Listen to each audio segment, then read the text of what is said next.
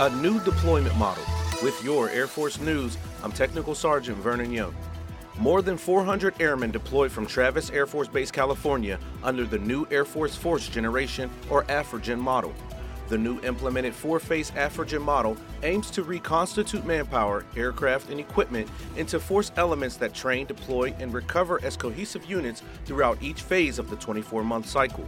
Lieutenant Colonel Dominic Nezio, 21st Airlift Squadron and Deployment Commander, says the new model is increasing familiarity downrange by deploying teams together and giving families back home a stronger support system than before.